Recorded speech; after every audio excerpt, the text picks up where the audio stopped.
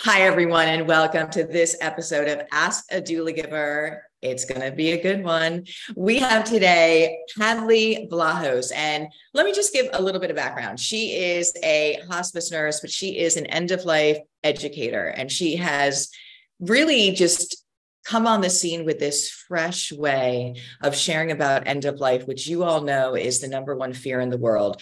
So she is a hospice nurse, she is a mother, she is a wife, and she is an end of life advocate. And she has a new book that we are going to talk about, and we're going to get into a great conversation. So welcome, Hadley. Thank you so much for being here. Thank you so much for having me. I'm so excited. Me too, because I was just like, oh, we could talk for hours and hours about this because we speak the same language, and it's going to just be wonderful for all of our listeners. So the first thing I do want to share with people, because I think it's so instrumental in our journeys, is your own personal journey. And I know that you had somebody close to you die suddenly when you were in high school. And I feel like, one of the things that we want to remember in life, especially working with those at the end of it, is that everyone has a story and everyone has a journey. And many times we don't know each other's stories, but there are moments that really are traumatic and painful. And there's also those same opportunities that sometimes reroute our path or break us open to questioning. So can you share a little bit about that? Because that is really, again, I love listening to that because I feel like that directly relates to where your work is now, in a sense. Yeah, it absolutely is. So when we were 15, the first football game of the season, we were all in the stands, all of our friends, and my friend Taylor Haugen was on the field playing, and he went to catch the ball in the end zone, and he jumped up and caught it, and two players from the opposing team hit him from both sides. Wow. And I now know that it essentially burst his liver, and he actually was able to run off the field, which is amazing. Yeah. And so we all watched this, and then he collapsed on the sidelines. So EMS came over. So of course we saw him getting into the ambulance, but we'd also seen him run off the field. So I was like, oh, maybe he hurt his leg, right. You don't think something like that. So he went, and I was like, oh, he'll be fine. We're 15. It's a football game in high school.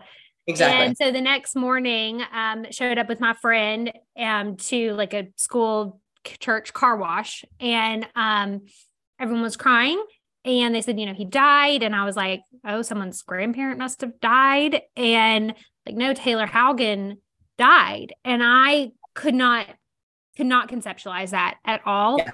And for the longest time, I just thought that he was going to just show up again. And, it just like was not real for me. And I really, really struggled with it and moving on and accepting it.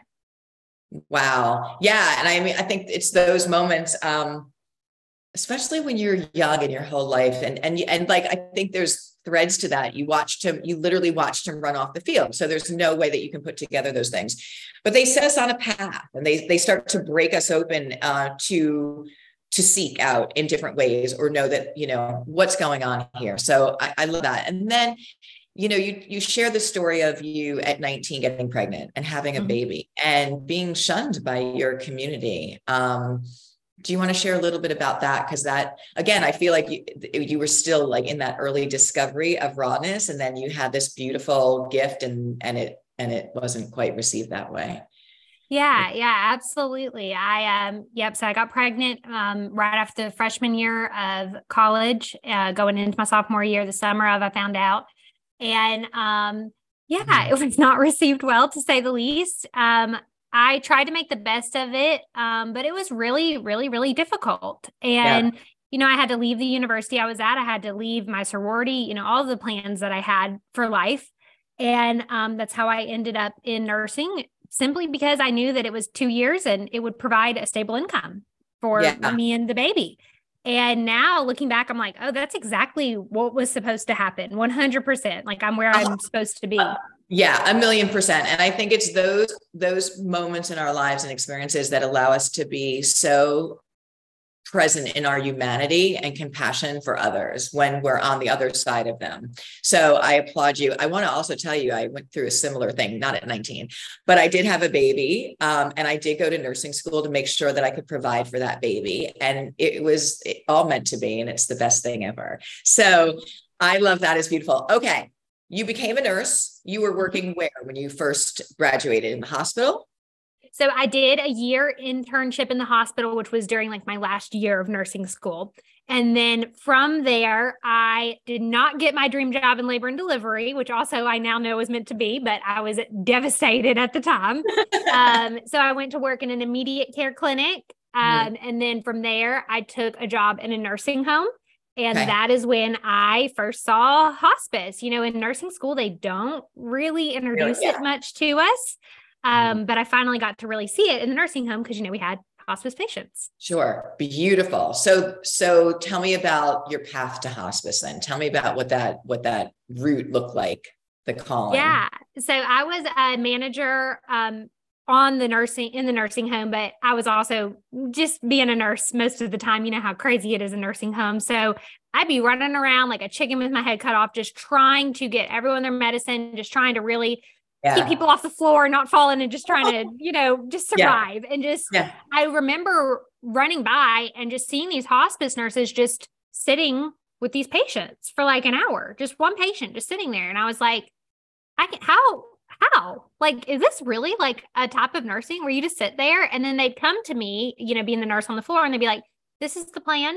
This is what we're going to do. And, you know, here's where they at. They're a little bit scared. And, you know, this is what their family's like. And I'm like, this is amazing. Like you have time to sit there and do that. Like, this is how medicine should be. Like, this is what I want to be a part of. That's right.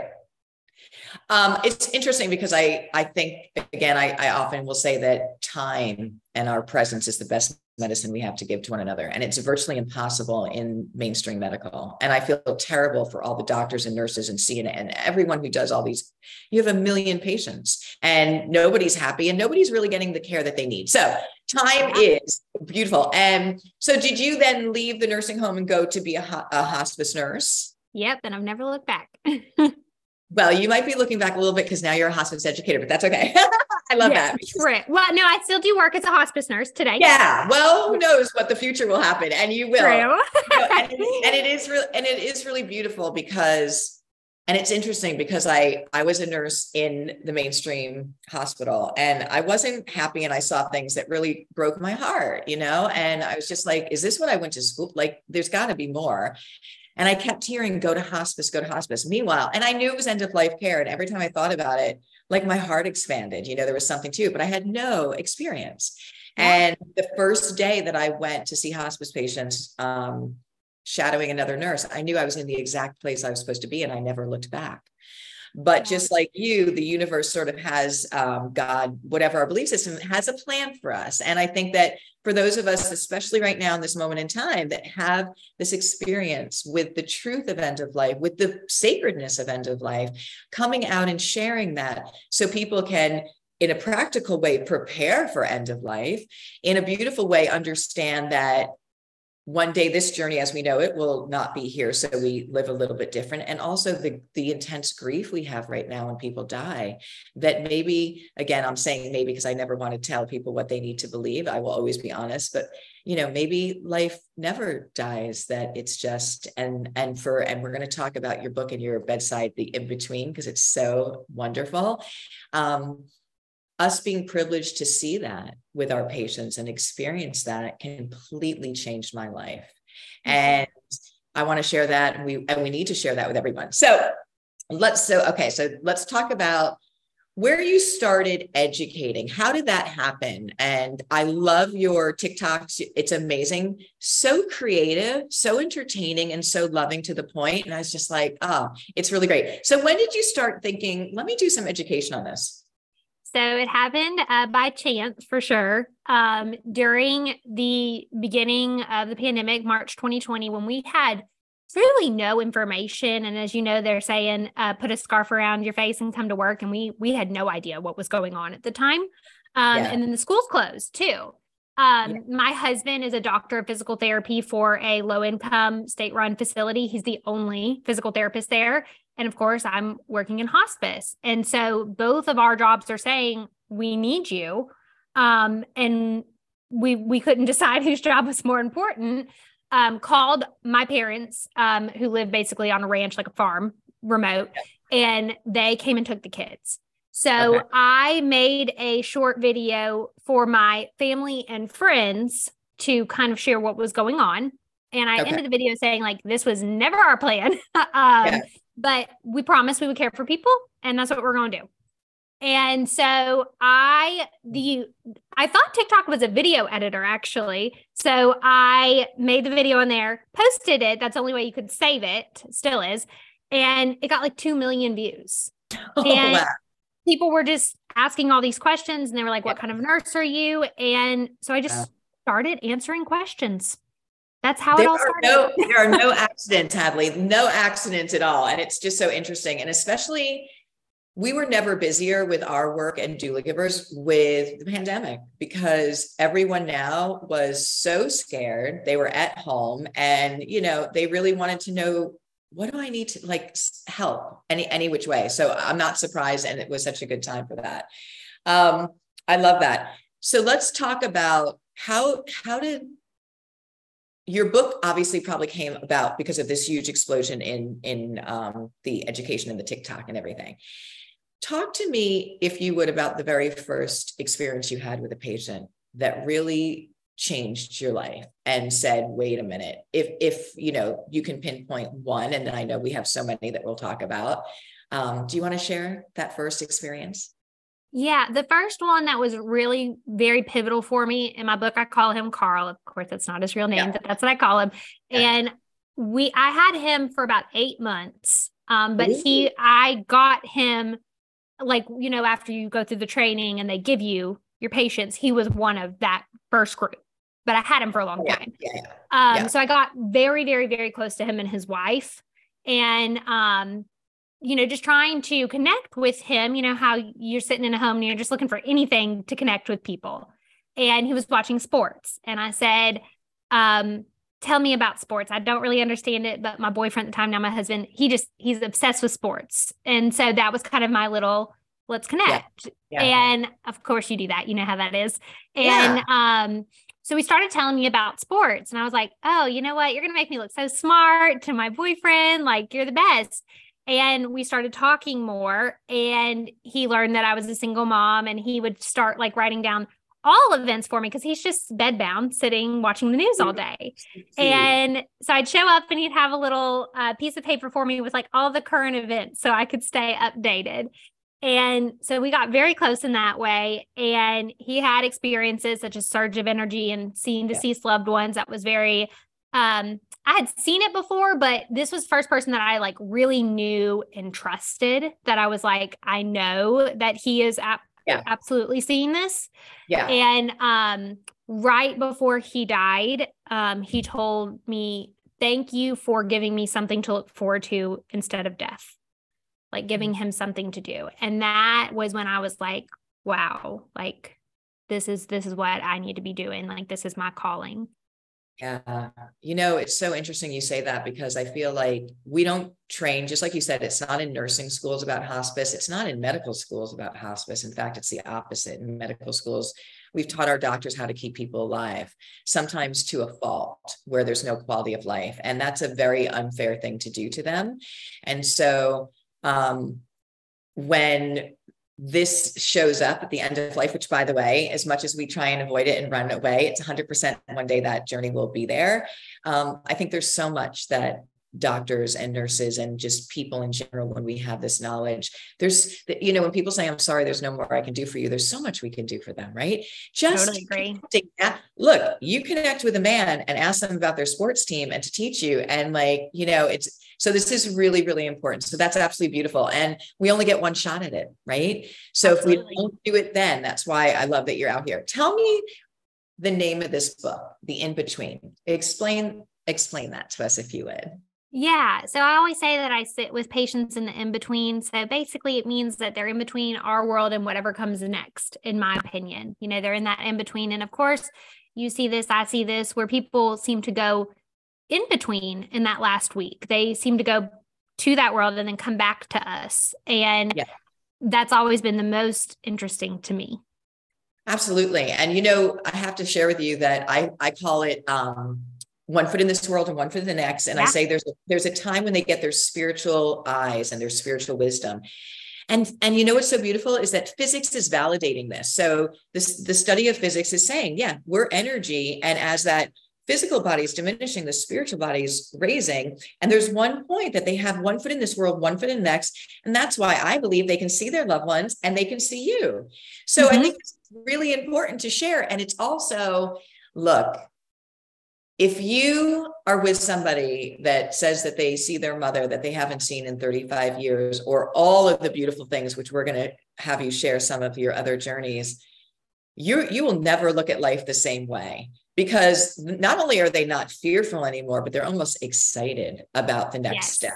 So it is, and it is the most profound experience to be with somebody at the end of life. And it's such a shame. And to me, one of the reasons why I feel like we're in such chaos is that we've removed death, and it's the greatest teacher about life, presence and compassion. So I love the in-between, because you've got it. And that is where you will change your life. You will change your life in those experiences. It opens up a whole other doorway. So do you want to share a little bit more about that, or some stories you'd like to or tidbits you'd like to highlight for listeners that you've seen in that space? Yeah. So that same one, since I've already kind of given a background on Carl, who I was very close to. Mm-hmm. So like I said, he was bedbound the entire time I knew him. He had CHF, so just could not get out of bed, do anything really. So one day I showed up for a visit and he was not in his bed. And I was like, oh my goodness, he died and they already came and got him and no one told me. And I freaked out. And then I heard him and turned around and he's walking around. And I was like, oh my goodness, what is going on, to his wife, who's right behind him, making sure it didn't fall. And she's like, I was hoping you were going to tell me what is going on. I'm like, no, I don't know what's going on. And he's playing hide and seek. He's like, where are you? He's looking behind curtains under the bed. Like, this man who's not been out of the bed in like a year is like kneeling down, looking under the bed. Right. And, so good. He's like, Anna, he keeps saying Anna. And I'm like, who is Anna? Like, I know every one of this person's family. And so I asked his wife, who's Anna? And she's just shell shocked. And she's like, Anna is our daughter. She was 2. She drowned. And he's always blamed himself that he wasn't there. But I mean, he wasn't there at all whenever it happened. But he blamed, the dad's supposed to be there. And he's always blamed himself. And I was in shock. I had never even heard of Anna. And she just was like, oh my goodness. So he's playing hide and seek with her and he's seen her. And, people will say that it's like hallucinations, but then I go up and talk to him and he's like, hey, Hadley, like, he knows me. He also sees me, like you said. Mm-hmm. Yeah. And so he does that. And, very soon after, he goes back bedbound the next day and then goes into a coma and then dies a few days later. But it was quite incredible to witness. So, Hadley, had you known about deceased loved ones coming back at this point yet, when this was happening? So I had seen it, once or twice, but it was with people who I didn't know that well. And so, other hospice nurses had told me, and I was like, that's so intriguing. But to have someone who I knew their medical history, I knew their baseline so well, and I knew that we hadn't added any new medications. And you know what I mean? All of these things that could be the variables. I was the only one who took care of him. So I knew that it was none of those things that people, the naysayers, will say. Yeah. So there's a couple of things that are so beautiful there. He had the surge of energy at the same time. So he was actually able to like get down, look under things. I mean, I love this so much. And then you knew him so well. So you knew that he was seeing exactly what he was seeing. There's no doubt in my mind. And I'm the same way. I've worked with families and you fall in love with your families all the time. And when they have those experiences, they are those experiences and they are not only life-changing, but like open up a whole nother perspective. That's incredibly beautiful. It's interesting for me at my hospice. I was hired as an RN, but I had no end of life experience, and they didn't teach me any end of life. And Oh, so wow. they taught me the medications, but Mhm. they also said, okay, if you have any questions, just let us know, and we'll teach you as you go, which is really intimidating. So the surge of energy, yeah. So the surge of energy and these kind of things, what's happening here? Like I would walk in on certain things. And then because I've done hospice and oncology nursing with a lot of people, you have these experiences that happen that, again, like you, are complete, life changers in the most beautiful way. So I love that. I love Carl. I love that whole experience, and I think it's beautiful. So then you go on in your book and talk about lessons that you've learned, within different dynamics. So would you share some of those just poignant lessons about whatever you think is what we want to hear? Because I know that, the reality of knowing the truth about end of life can be so inspirational and healing. But we're really in a very, very complicated time. We're in an intense fear-based of death. We don't prepare for it. And then also intense grief. And I think are combined. So if we don't prepare for it and acknowledge death when it shows up, it doesn't go well. It usually doesn't go well. And so what else would you like to share about what you've learned that you want people to know working with those at the end of life? Yeah. One that was really, really big for me for a life lesson. I call her Elizabeth in my book. Going in, I had an eating disorder that I felt like I hid very well. And I felt like she saw right through me. Yeah. And I don't know how, but she did. She 100% did. And I was just sitting there, sitting in the bedside charting. And she was young and, 40s, like young for a hospice patient. And she had lung cancer with no known cause, never smoked a cigarette in her life, picture of health, just so unfair, so incredibly unfair. And she's sitting in her bed, I'm charting, and she was like, I need to tell you something. I've had a lot of time to sit here and think, and I need to tell you something. And I was like, okay. And she was like, I spent a lot of my life on the treadmill instead of spending time with my friends. And, she didn't have anyone around her when she died. She wasn't married. She just didn't have anyone around her. And she was like, I skipped out on birthday dinners because I didn't want to have to eat the cake. And I didn't go to the beach because I was afraid of how my stomach looked. And she was like, I see myself in you. And I just wish someone would have told me at your age to eat the cake. And I was like, wow, okay. Yeah. And that was, I have not had a moment since then, that was like the last day of my eating disorder. Had very moments of weakness, but her, words have rang true, repeated in my head so many times. She has no idea how many times.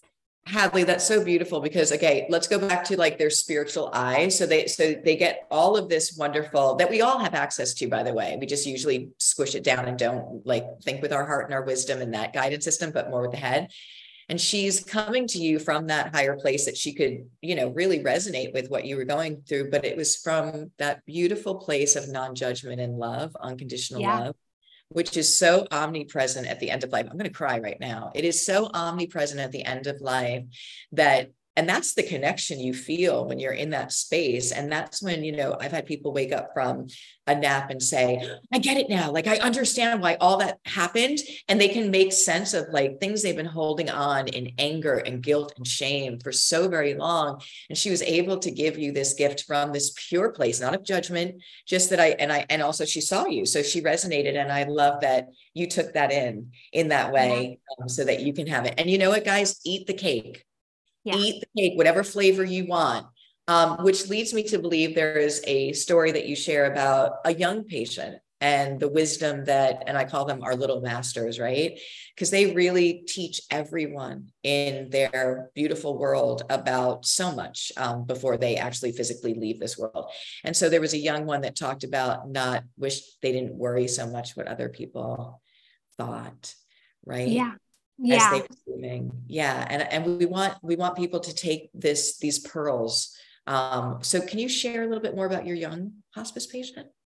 Yeah. Well, I'm trying to think which one you're talking about, not in the book. You're talking about from TikTok, right? No, I'm talking about, it was an excerpt here. And let me I'll paraphrase it. It's really Yeah. it's about that I wish I didn't worry about, spend so much time worrying about what other people thought in my life. And this is like, we can all, the time that we have, right? The gift that we have in this experience is such a gift, and it's so valuable, and it's our greatest commodity. And we both know, and I think everyone knows now, that especially since the pandemic, that death can show up at any time. Doesn't matter how much money you have, right? So yeah, so what we've learned about people on their deathbed, and that's really important, what they want you to share with others so that they can live. Just like this beautiful woman that you just had sharing with you, eat the cake. We have other patients that share things and that we've learned that can make our lives today better. Right. Yeah. Yeah, I totally agree. Yeah. And I've definitely, taken that in and stopped caring so much. And, it's prepared me, especially, for the book and for being online, how that is. And it's important to really just say, you just live your life how you think is best. You have to. And so, so one of the things is living from your heart, not your mind, because at the end of life, when we see people really come into their beautiful heart, their being part of you, we've been taught in this world to kind of diminish the heart and let the ego, the mind, the judgment run ragged. And so end of life teaches us that we're all so much more similar. And also our patients talk about similar things, like that we're all connected, and I'm going home, or I'm going on a trip, like these universal laws. And I want to applaud you again for, when you say going online, it's like when you go into your heart and know that you're supposed to be doing something, you have to do it with everything you've got and not be attached to the intention or what's happening, because we do live in a world and there's lots of reactivity. And when you put yourself out there online, there are people that are, let's just say, not in their highest awareness, that sometimes do things. And again, you just have to know that what you're doing is landing for people. And I applaud you. It's just what it is. We can't play in that small space. We have to play in the heart space. And it's a beautiful thing that you're doing, because you're really, really reaching a lot of people. And we need that so much right now. So a couple of questions to wrap up.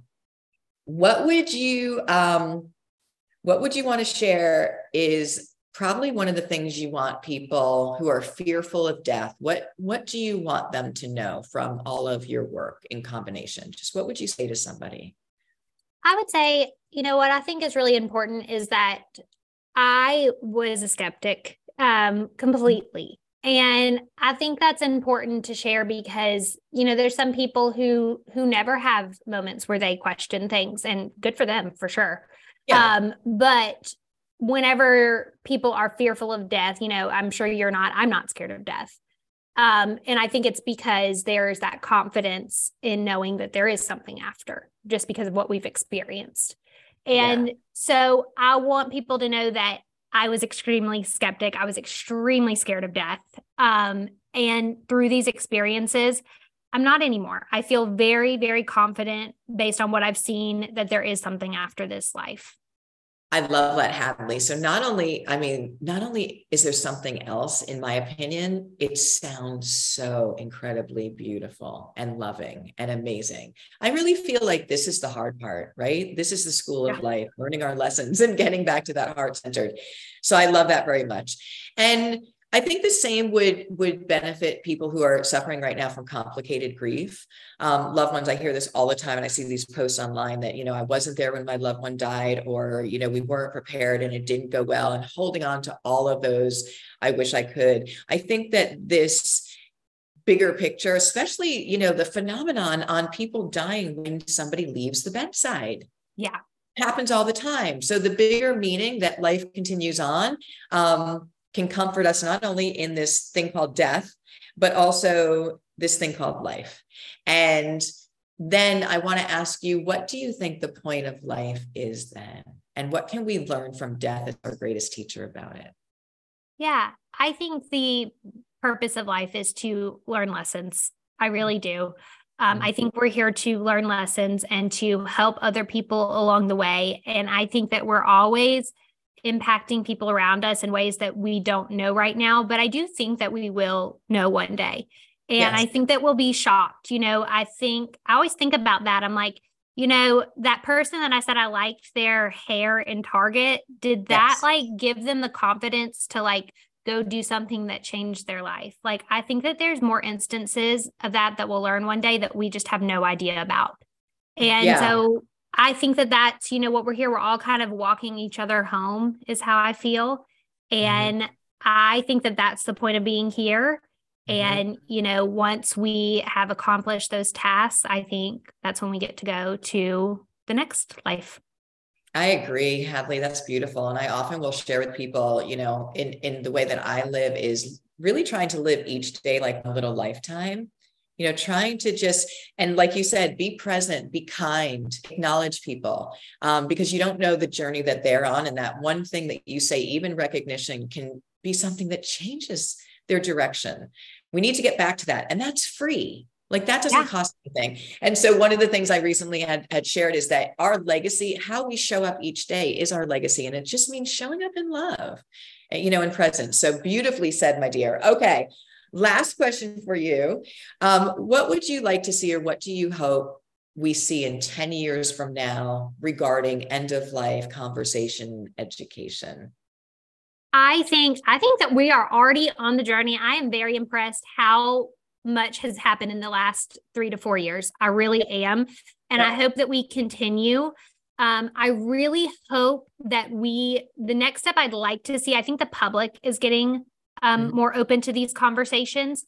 And the next thing I'd like to see is really a collaboration with the hospitals, to where there is enough education to where they understand when it is time to call us. Because so many times I'll see where I look at the history and physical, and it's like they go into the hospital and they give them fluids and they send them home because they can't do anything else. And I think that they don't understand they could have called us then. And Absolutely. It's taking their resources, they're, instead of being able to do other things. And that is what I hope the next wave of education is, that everyone understands this is when it is time to call hospice. These are the conversations we need to start having. And the first conversation should not be whenever we show up at the house. I agree so much. So if we brought back that, it's almost like at a certain point in our, you do your annual physical, at a certain point in those years, maybe whatever people pick, we should start focusing on that conversation, that there'll become a time in our journey where we'll switch from trying to fix to really managing and comfort. I mean, just knowing that ahead of time, and then, the day is here. Like, and you're really prepared. Beautifully said. And also letting our doctors off the hook, because they're not enjoying this. This is not working. No. They've been to the profession to help. We need to all walk forward together. And you're right. We are way into it already. I think in 10 years, you're going to see this whole incredible shift. And thank you for being such a major part of it. Okay. Hadley, let us know where we can get this beautiful book. Yeah, it'll be everywhere, in all stores, Amazon, online. So exciting. And it'll be out June 13th, if it's not already out when you're hearing this. Yep. Okay, wonderful. So we'll put all the links below as well. I'll put your social media. I want you guys to go to her TikToks and stuff. You just, you will just be it's so fun the way she presents this, and it's so educational at the same time. Hadley, thank you so very much for being on this episode of Ask a Doula Giver. And you are such a gift. I can't wait to do another one with you. Congratulations on the book, and to be continued, my dear. Thank you. All right. Thank you, everyone. Welcome again. I enjoy this conversation, and we'll see you in the next episode of Ask a Doula Giver. We welcome all your questions. I'll be answering them. And again, we'll put her links below. Thanks, everyone. See you in the next episode.